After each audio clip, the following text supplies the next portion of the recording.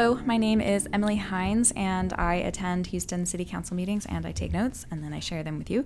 Today's notes are from the council meeting on April 26th, 2023. First up is the monthly financial report. Comptroller Brown and Finance Director Jones each gave their respective monthly reports. Two notable things: sales tax income is consistently up, and Comptroller Brown cited something called an inverted yield curve. I don't know what that means. He also raised the alarm of a potential recession coming soon, and I do know that it has something to do with the inverted yield curve. Councilmember Dave Martin of District E mentioned that state leadership thinks Houston is not in good financial shape, which he disagrees with. He pointed to recent pension and other post-employment benefits, or OPEB reform, which has significantly reduced the city's unfunded liability. And unfunded liability is money we expect to owe in the future but don't know how it will be paid for. Comptroller Brown agreed that Houston's current financial situation is good, but he sounded the alarm, as he so often does, on our structurally unbalanced budget, which has been using one-time federal grant funding to pay for recurring expenses. He asked, quote, "What happens when that money runs out?" End quote. Finance Director Jones explained the conservative approach the city takes with budgeting, even though we have a large surplus fund balance and income from sales tax, for instance, has been steadily rising. He said, "We're not sitting back waiting for things to happen to us. We are planning for the future." He alluded to a forthcoming 5-year projection report that will show how the finance department will protect the city's assets. Councilmember Pollard pointed to the consistently rising sales tax revenue, which means people in the city are consistently spending money. He suggested this could be the new norm and asked, quote, "How long does this record spending go on before you all shift your mindset?" End quote. Comptroller Brown pointed to his decades of experience in the financial industry and said none of these upward trends are sustainable. There is always a bust. He thinks people are spending money they saved during the pandemic and using credit, and he expects that spending to slow down this year. He cited probability theory and said, "I like to play games where heads you win, tails you win."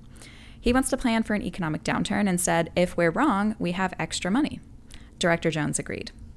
When Councilmember Ed Pollard told Brown and Jones they have a different approach to finances than most Houstonians, who are presumably out spending big, Brown said, quote, "Please keep spending, and we will manage that money that we get from sales taxes conservatively," end quote. Councilmember Abby Kamen of District C said that we are on borrowed time when it comes to a big flood, and it's important to reserve a fund balance to help with recovery when it happens. Jones and Brown both agreed. Brown pointed out that FEMA has moved to a reimbursement model rather than a payment upfront model, which means cities and states must have the funding to pay for recovery when it happens, and then they apply for reimbursement after the fact. And that FEMA funding takes years. We're still waiting on it from Hurricane Harvey, which was in 2017. Councilmember at Large Michael Kubosh brought up the firefighter pay equity, which is wrapped up in pension reform, but I was unclear what his exact question was, and there didn't seem to be a clear answer either. Next, I'll go over the mayor's report. Mayor Turner and Councilmember at Large David Robinson are in Brazil, so Councilmember Martin ran the meeting. There is a dump day on April 29th from 8 to 3. The McCarty and Blue Ridge landfills will be offering complimentary disposal, and I'm guessing this means no paperwork to prove your residence is needed. There is a career fair on May 3rd at the George R. Brown Convention Center. Finally, May is National Bike Month. Moving on to some agenda items. There were a few related to fire department spending. Item 3 approved $45,000 on fire hoses. Item 6 approved $50,000 on rescue equipment. And Item 7 approved $49,000 for handheld chemical identifiers. Item 12 approved $14,000 for trash can liners, and I just love that council members had to vote today to pay for trash bags. It's a glamorous life. Item 16 approved a resolution in support of new senior housing in District D. Councilmembers Carolyn Evans Shabazz of District D and Thomas spoke in support. Item 18 approved $2.2 million in grants for the Harris Center for Mental Health's The Way Home program. Through its behavioral health program, the Harris Center provides clinical support, substance use support, and case management to at least 400 individuals receiving housing services. Item 21 approved a federal grant application for the fire department, and items 22 through 24 approved state and federal grant applications for the police department.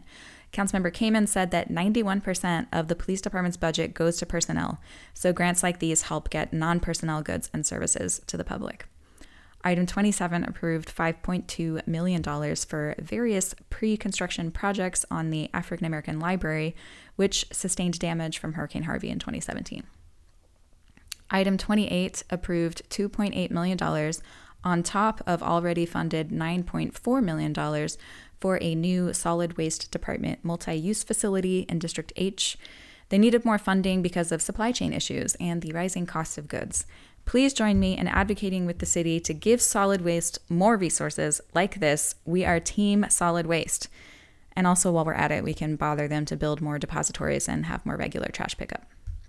Item 34 approved $61,000 for repairs along Keegan's Hike and Bike Trail in District F.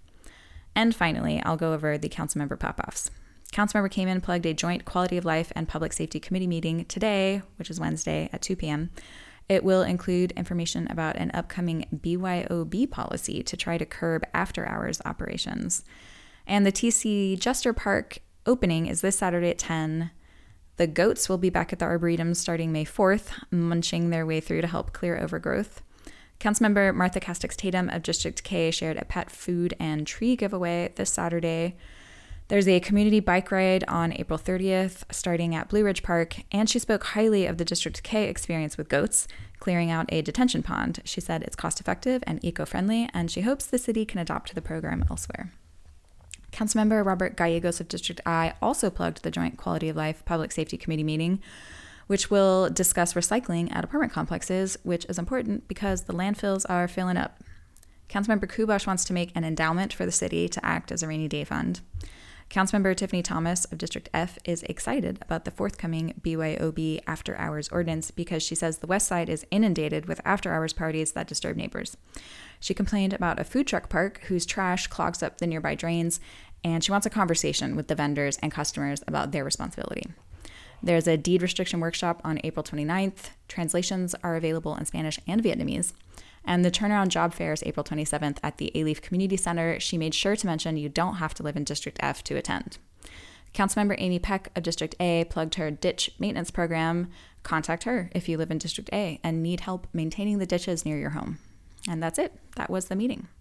Thank you to our Patreon supporters. We do have new one to thank, Katie Campbell-Strumway. Thank you so much.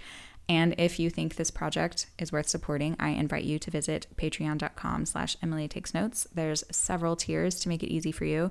You will get a shout out on this very podcast.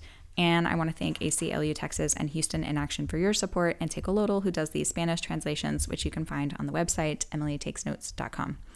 This podcast has music by Joe Wozni, and it was produced by Connor Clifton. And that's it for this week. I'm Emily Hines, and I thank you for listening.